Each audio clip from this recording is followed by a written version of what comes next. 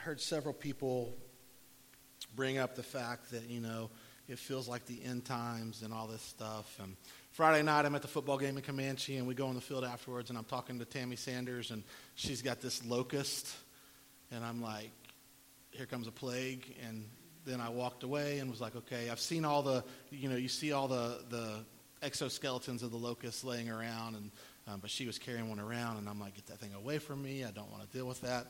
And then yesterday morning, I'm mowing the yard, and I'm in the backyard, and then all of a sudden something flies at me, and I look down, and I think Tammy released that locust on me, and I was about to run across the backyard, and I'm like, God, do not send frogs, do not send everything else that goes with that, because it just feels like the world is cratering. And you watch the news or you read anything this week, we had a rough week in Afghanistan, and my hearts and my prayers are for the families of the servicemen that died, and not just the servicemen that died, but the countless others that have lost their lives or are being tortured by the Taliban, and now we have a resurgence of ISIS, and feels like every step the leadership of our country takes is the wrong step in so many areas. For the first time in my lifetime, it feels like we're no longer a superpower of a country. We're not the ones making the decisions. We're not dictating the process, but others are. And the world just continues to fall apart. There's devastating flooding in Tennessee, and many lost their lives. And then just this morning, if you turned on the news, there's a potentially Category 5 hurricane headed right back into New Orleans, 16 years to the day after Katrina. And it just makes you wake up and say, oh, Lord Jesus, come quickly. Oh, Lord Jesus, come quickly. So I want to just stop and pray before we dive into anything. I just want to pray right now for that. Because there's nothing wrong in praying, Jesus, come quickly. Because that's the plan, is that Jesus is coming back. So why not pray for him to come quick, right? So let's pray. Father, we just stop right now and just pray to you. There's so much hurt in the world right now, Lord. Hurt all across the globe. People are hurting in our country. People are hurting in our community. So we do, and we stop and we pray, oh, Lord Jesus, come quickly. Come quickly.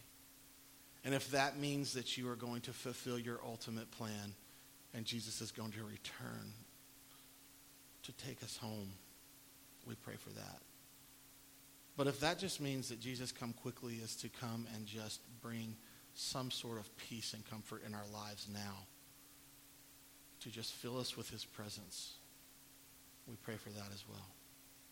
Father, we pray as we wrap up this look at Habakkuk that you would teach us that no matter how good or how bad times are going, no matter how high we are on the mountain or how low we are in the valley, that you are there, and that you have a plan, and you have a schedule. And in that, those of us that place our faith in you are secure. So we pray that you would remind us of that this morning. In your name we pray. Amen. So I've been asked several times recently, how do I decide what we're going to preach? How do I decide what we're going to look at, what I'm going to preach, or what I'm going to suggest to the rest of the teaching team, preaching team, the lay pastors to preach on? And honestly, I'm constantly amazed at God's guidance in this area. Earlier this spring, we were laying out the summer and everything, and I really wanted to do a book study, and I was leaning towards doing a book study on Joshua. And then as we had conversations with people in the church and just getting to know them more and things like that, just really felt like God was saying, no, you don't need to do that. You need to teach about me. You need to teach about the characteristics of me, because just felt like a lot of our people were struggling in that area, and they knew God, but they didn't know God. And so it felt like that, and so really enjoyed teaching the Gaudius series this summer. And then, but there's always an end, right? And you got to have something next. And we kind of know where the fall takes us, but there was this little period in between that we needed something. And I said, well, I wanted to teach a book series through the summer, so let's find a book to read or to study. And you know how hard it is to find a book that you can do in 3 or 4 weeks in the Bible? It's not real easy, right? And didn't really know where to go. And so about a month and a half ago, almost 2 months ago, I'd never intended to preach Habakkuk at all. I'm going to tell you that. I can't tell you the last time I read Habakkuk in my daily time. And so this summer, about a month and a half ago, we stole away for a few days. The one time this summer that we've been able to get away, and we went to Galveston, and just to decompress, just to shut my mind off. That's my happy place. That's the place that I can go and just get away, and I can sit on the balcony of where we stay and watch the water and listen to the waves crash, and it just brings peace to me. It just calms my soul and calms my spirit. And so one morning before the rest of the family got up, I got out of bed and got my Bible, and I went and I just sat on the patio, and I was like, okay, God, I just need to be refreshed today. And I said, I want to read something new, not necessarily new, but something that felt new because I hadn't read it in a while, something fresh. And I turned to the book of Habakkuk. And I'm like, this is interesting. I'm going to read this. I really don't remember a whole lot about what Habakkuk is about at that moment. And so as I started reading it, I read the whole chapter, or the whole book that morning, 3 chapters. So don't think that's like this great, glorious thing, because if you look at Habakkuk, it's 3 chapters. We've done it in 3 weeks, and it's not super long. He's a minor prophet for a reason. It fits on one scroll. But I felt like, as I read it, I felt like God was saying, you've got to teach this book, and you've got to teach this book now. Well, a lot's happened in 6-7 weeks since that time. I didn't know what that was for, but I felt like I needed to do that. And so I started studying on it. And I started reading it, and I started falling in love with the book of Habakkuk and saying, yes, this is a message for us today. Because as much as going on as in the world, things are happening in our lives individually on a daily basis.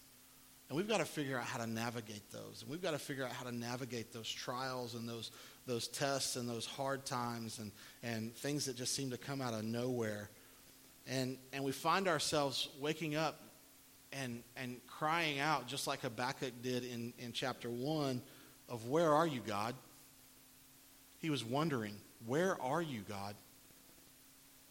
And then in chapter 2, as we looked at last week, we find ourselves waiting. We're wondering where God is, and then once God speaks to us, we have to wait for his answer to come true. And some of us, that waiting is short, and some of us, that waiting is long. Some of us, that waiting will seem like eternity, and we're just waiting.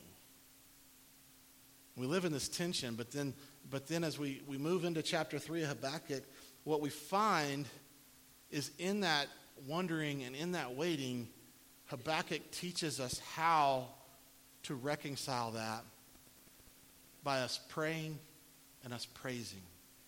Habakkuk prays and Habakkuk praises. He prays to God and says, yes, I'm going to wait for you. I'm going to wait for you to do your work. I'm going to wait for you to do your will. But I'm also going to praise you in that because I know of who you are. I know your characteristics. I know your attributes. I know you. And so I'm going to praise you for that. So let's look at chapter 3 and see how Habakkuk does this and how we can take it into our lives and navigate through these hard times. So Habakkuk chapter 3 verse 1 starts out this way. It says, a prayer of Habakkuk the prophet according to Shigionoth. Who is Shigionoth? Anybody? Anybody ever met anybody named Shigionoth? Probably not, because it's not a person. Shigionoth is a type of praise. It says it's a passionate, exuberant praise. This is not, I'm going to just sit and speak quietly. I'm going to pray quietly. No, it's a prayer of praise, of exuberant praise. It's a rock till you melt your face off type of praise. There's energy, there's excitement, there is exuberance behind it. It's Shigionoth. passionate, exuberant praise. And so this whole chapter begins that Habakkuk has just gone through this wondering. He's just gone through this waiting. God has told him, look, you asked me where I am, and I am working even though you can't see it. And you're not going to believe what I'm going to do. And Habakkuk says, well, tell me, because try me.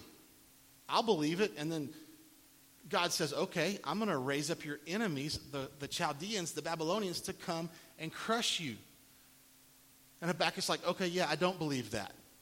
That doesn't work right. That doesn't work for me at this time. I don't want to go through that.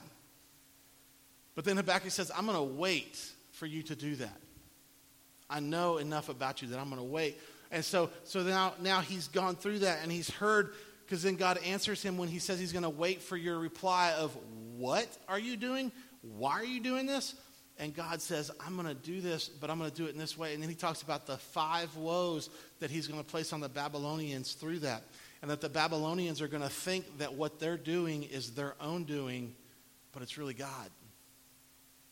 And I put that into the context of today and think, look at the Taliban, look at the terrorists, look at all the people who want to bring evil in this world, and they think it's their plan and that they're doing it, and it's not. God's doing it. God's at work. Why? Because as we looked at in the God Is series, God is in control of everything. And God has a plan. And Habakkuk knows that. So he doesn't just say, okay, God, I trust you. He comes with Shiganoth. He comes with exuberant praise and says, I am going to praise you. And so in verse 2, chapter 3, verse 2, he says, O Lord, I've heard the report of you, and your work, O Lord, do I fear. In the midst of the years, revive it. In the midst of the years, make it known. In wrath, remember mercy. He says, God, do it. I trust you. Do it. Revive it. Make it known. Bring your name. Bring your wrath. Do what you have to do. But in that, be merciful. Be merciful.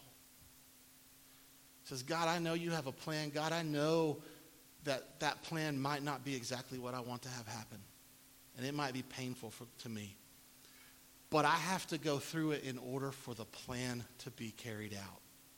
So God, do it. Do what you have to do. But be merciful in that. I'm reminded when I hear this of Jesus on the cross. Because if Jesus was fully man but fully divine, he had every power possible to take himself off that cross. In fact, don't we hear him mocked for that reason? If you're the king of the Jews, save yourself. If you're who you say you are, fix it. But Jesus knew that God had a plan. Jesus knew that God had a plan, and he had to go through what he was going through to carry out that plan.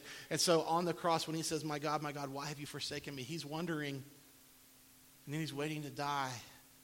But then he says, Father, forgive them, for they know not what they do. Saying, God, be merciful. Habakkuk says, I know it's about to be rough. I know this is about to happen. But be merciful. Do what you have to do, but remember mercy. That's how he starts off this prayer of praise, is I'm accepting the fate. I'm accepting what needs to happen. I'm accepting that I cannot control everything. Only you can, God. Just go easy on me. Do what you have to do, but make it a little less bearable. How does Habakkuk get to this point? How can Habakkuk realize that God is in control and God is going to carry out his plan? And that in that, Habakkuk is going to be okay. Doesn't mean Habakkuk's going to be safe. Doesn't even mean Habakkuk's life is going to be spared. but everything's going to be okay. Well, two things that I think we can see out of this that's going to help us put this into our lives. Because I'm going to be honest with you.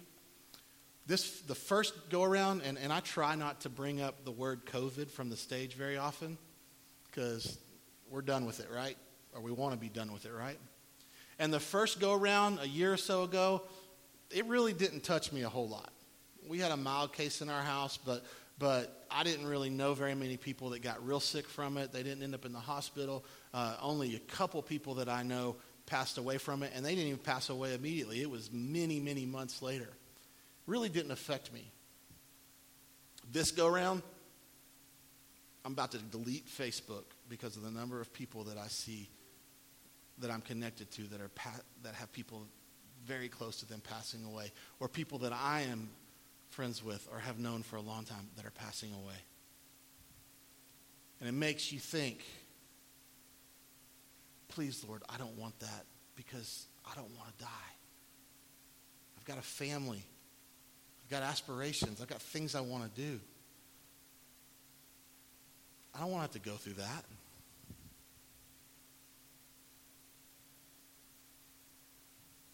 And then I look at Habakkuk and I realize that Habakkuk would have had those same feelings. You're about to send something to destroy us, to conquer us. I don't want to go through that. I don't want to die. You know, I told you a couple of weeks ago that the sermon ended and that was it.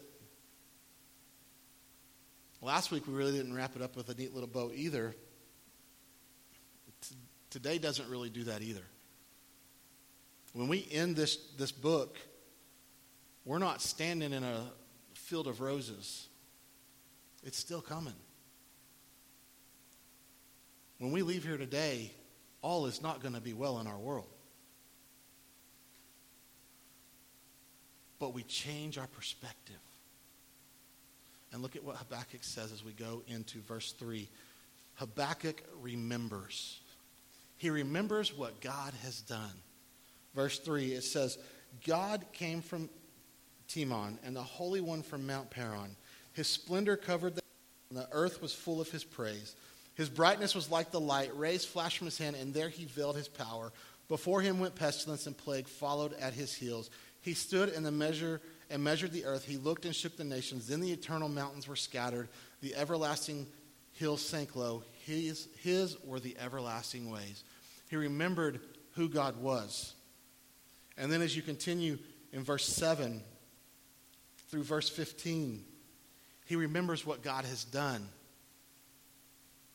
The times that God has punished, the times that God has disciplined, the times that God has brought wrath. Verse 9 says, you stripped the sheath from your bow, calling for many arrows. You split the earth with rivers.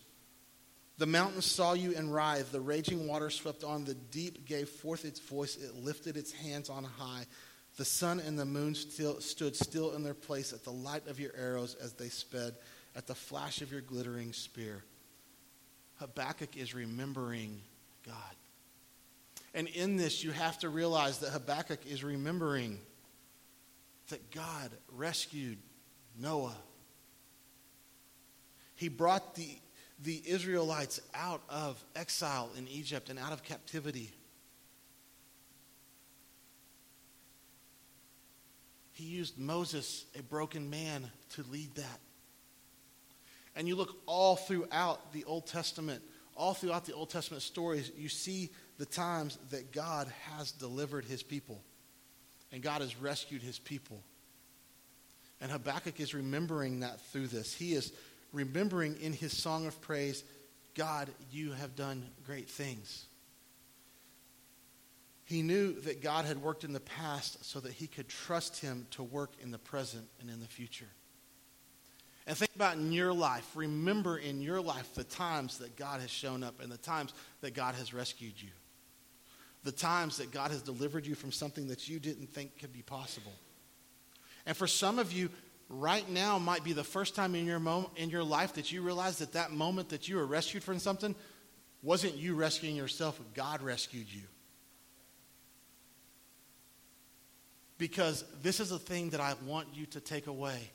If you look throughout Scripture, if you look throughout everything in God's word, you see that God goes to war for his people's salvation. Habakkuk is telling us that God goes to war for his people's salvation, which means God's going to go to war for you. And if that's not a promise to take out of this, I don't know what is. Because you've got God, the creator of the universe, the Alpha, the Omega, the beginning and the end, and he's going to battle and war for you. Habakkuk remembers that. He remembers that.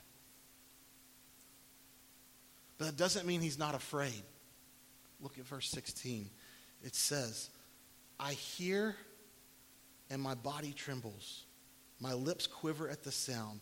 Rottenness enters into my bones. My legs tremble beneath me. He's afraid. He's afraid of what he's about to have to go through. It's okay to feel fear. But this is what the second point is that Habakkuk does here, is not only does he remember, he fearfully embraces what's going to happen with praise. Because he ends verse 16 after he says, my body trembles, my lips quiver at the sound, rottenness enters my bones, my legs tremble beneath me. I will quietly wait for the day of trouble to come upon people who invade us. He says, I will quietly wait. Even though I'm afraid, I'm not going to run around and tell everybody I'm scared. I'm going to wait for God to do his thing. And in that waiting, in that fear, in that scary moment, this is what Habakkuk says in verse 17. Though the fig tree should not blossom, nor fruit be on the vines, the produce of the olive fail, and the fields yield no food, the flock be cut off from the fold, and there be no herd in the stalls. Everything you could possibly imagine being devastating there. Terrorist attacks happen in the United States on 9/11's anniversary. We're afraid of that happening. Hurricanes, storms, wildfires, illness, disease, pandemics, loss of job, loss of income. Scary, scary things that cause the fig tree not to blossom, that cause the fruit to not be on the vines, causes the flock to be cut off from the fold, and there be no herd in the stalls. In verse 18, Habakkuk says, yet, key word, yet, all of this bad is happening, yet I will rejoice in the Lord.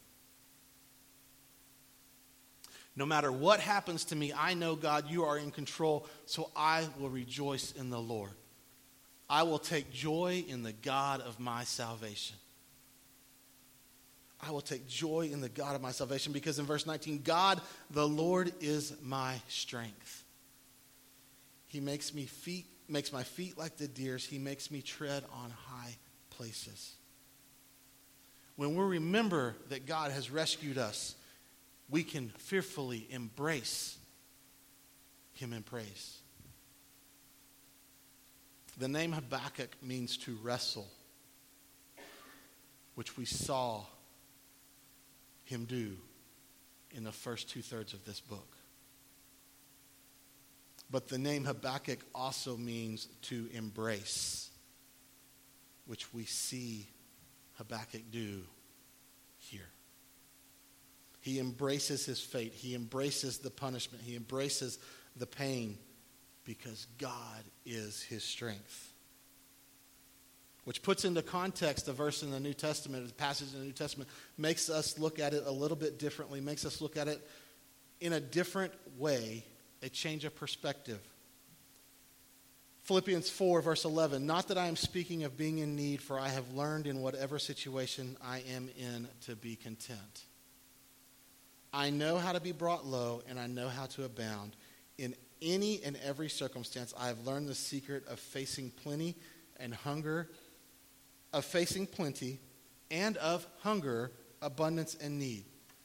Because verse 13, I can do all things in Christ who strengthens me. How many of you have loved that verse your whole life? I can do all things through Christ who strengthens me. You teach it to your kids. As I was a kid, my parents shared that with me over and over and over again. You can do all things through Christ who strengthens you. You can do all things through Christ who strengthens you. You can do all things through Christ who strengthens you.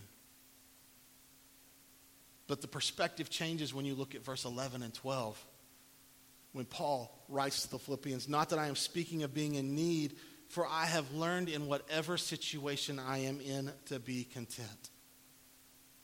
I've learned whatever's going on in my life to be content. I know how to be brought low. I know how to be in the valley, how to be where I'm about to be broken beyond repair. And I know how to be in the highest spots. Because our lives go through hills and valleys, right? And God says, and Paul says here that, God, I've known how to do this because you've always been there. Habakkuk says, I know how to do this, God. I know how to go through this. I know how to praise you in the storm because you've always been there. And you've been my strength.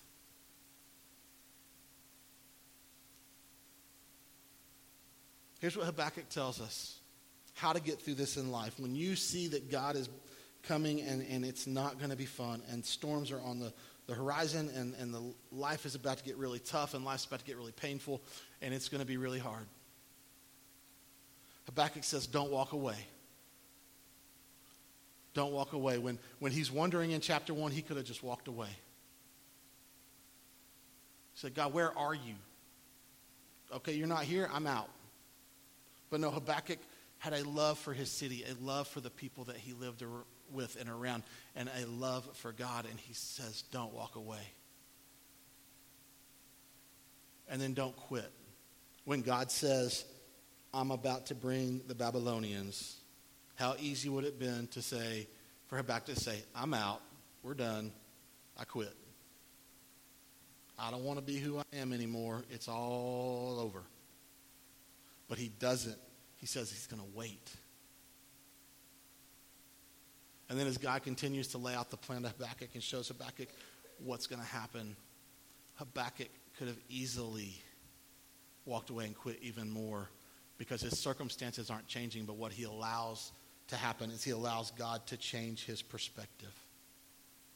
And as you go through these circumstances in your life, even if they don't change, even if they don't get better, if they only feel like they're getting worse, allow God to change your perspective.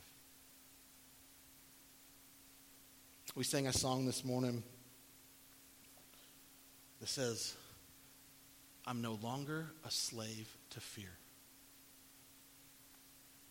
but I'm a child of God. Habakkuk says in verse 16 of chapter 3, I'm afraid. I'm afraid. But in verse 18, I'm not a slave to it because I'm going to rejoice in the Lord. The song also says that God parted the sea so we could walk right through it. How do we know? Because God parted the sea in Scripture so his people could walk right through it. And here's the thing.